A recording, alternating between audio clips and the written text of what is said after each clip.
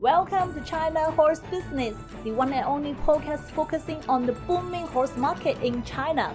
Bringing to you by two experts of Chinese equine industry, Zoe King and Jojo Wang, from Shanghai and Hong Kong, introducing China to the world. Hello Jojo, how are you and how is everything in Hong Kong? Hi Zoe, I'm doing great. Here in Hong Kong, the COVID-19 is already under control and over 20% of our population already taken two vaccines. So we have many days with zero infection. Our daily life is gradually getting back to normal. I miss the racing in Hong Kong. Did the COVID-19 affect the racing overall? Oh, my friends from all over the world were asking the same question. Given that Hong Kong was running non-stop during the pandemic, from a global point of view, Hong Kong has drawn more attention to the race ever before, and the owner has a window to buy quality horses at a more affordable price. At the same time, the Hong Kong Jockey Club applied very strict rules and built a solid bubble to isolate risk from outside. For example, the horse owner cannot meet their horse during the pandemic. And during the race meeting, the Hong Kong Jockey Club controlled the race course audience capacity at a minimal level. That makes sense. And I wish everyone and horses stay healthy. On the other hand, Hong Kong is stepping into the hottest time of the year.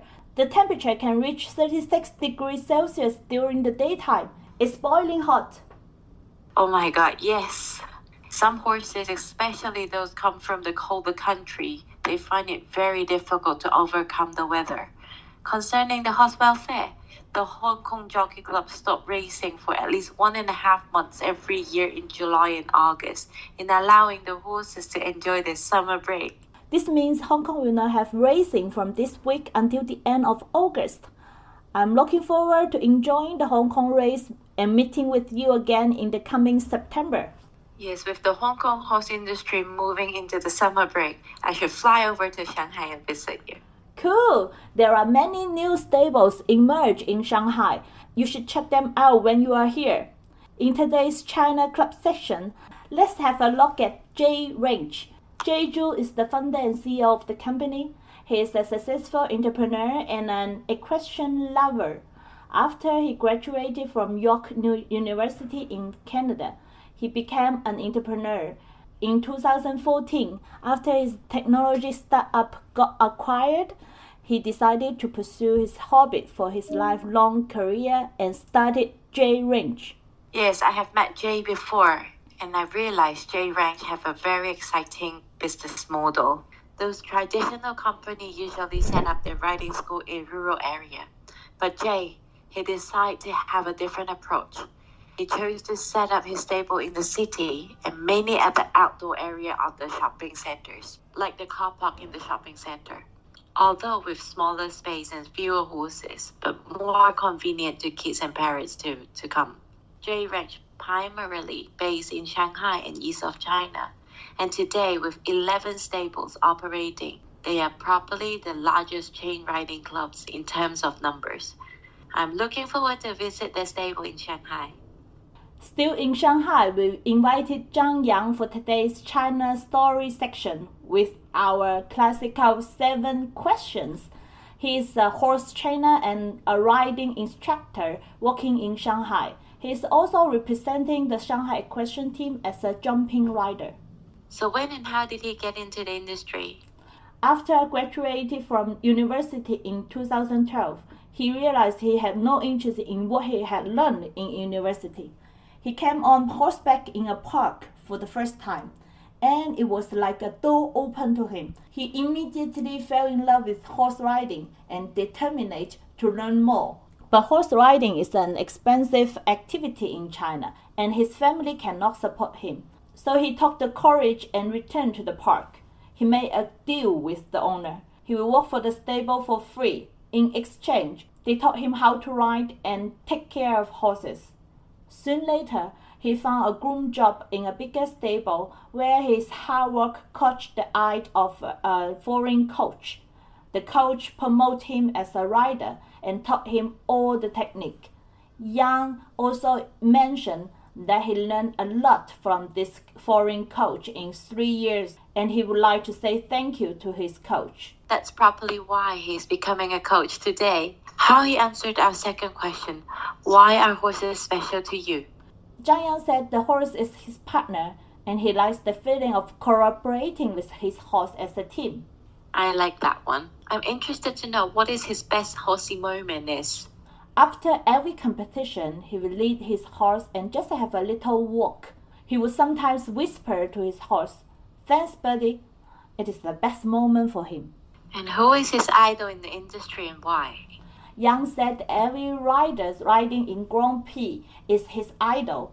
There are many good riders globally, and each rider has his unique set of strengths, and he will always learn from them. What a humble young man. So what is his must-have item in the stable? For summer, the Stifel, STIFEL fly spray is his favorite, and this is because it is long-lasting and effective. At the same time, the horses don't get allergy from the spray. He will recommend it. I agree. Fly spray is a must-have for the summer, and I can't live without it too. So what is his goal in 5 years' time? Yang aims to compete in bigger classes in the future, and he will keep improving his technique and equine knowledge to achieve his goal. Cool. Good luck for Yang in pursuing his journey. And that's all we have for today. Alright, Jojo, I'm looking forward to seeing you in Shanghai soon. Me too. Let's talk next week. Bye-bye. Bye. This podcast is co-hosted by Zoe King and Jojo Wang, powered by Wonder Horse, a business solution provider focusing on Chinese equine market and a bespoke equine community in China. In addition to this weekly podcast, we launch a monthly webinar called China Horse Business Life. The objective is to connect international industrial stakeholders with Chinese decision-makers and professionals in the industry. 4 to 5 speakers will introduce their activities, products, surveys, and any other topic relating to the equine industry within 10 minutes in English. This webinar is open to all Chinese audience, especially targeting equestrian club owners, professionals, riders, officials, and suppliers. This is a perfect opportunity for you to introduce your brand, products, and services to real Chinese audience and interact with them. You may find your partner, distributor, or clients in these webinars. If you're interested in making a speech in the webinar, please subscribe to our annual package, Business Pass, which will allow you to speak once per semester in the webinar, along with many other premium benefits. A lower-cost annual package, Connect Pass, is also available with some useful benefits. Please check them out on our website, www.wonder-horse.com/podcast, and in the show note of this podcast. Thank you for listening to our podcast. You can subscribe it on Apple Podcasts, Spotify, and any podcast channel by searching the name of our program, China Horse Business. We are also looking forward to meeting you in China Horse Business Live, a monthly webinar connecting the international equine community with China. Please feel free to leave us comment and recommend our program to your friends and coworkers. Spread the word and stay tuned.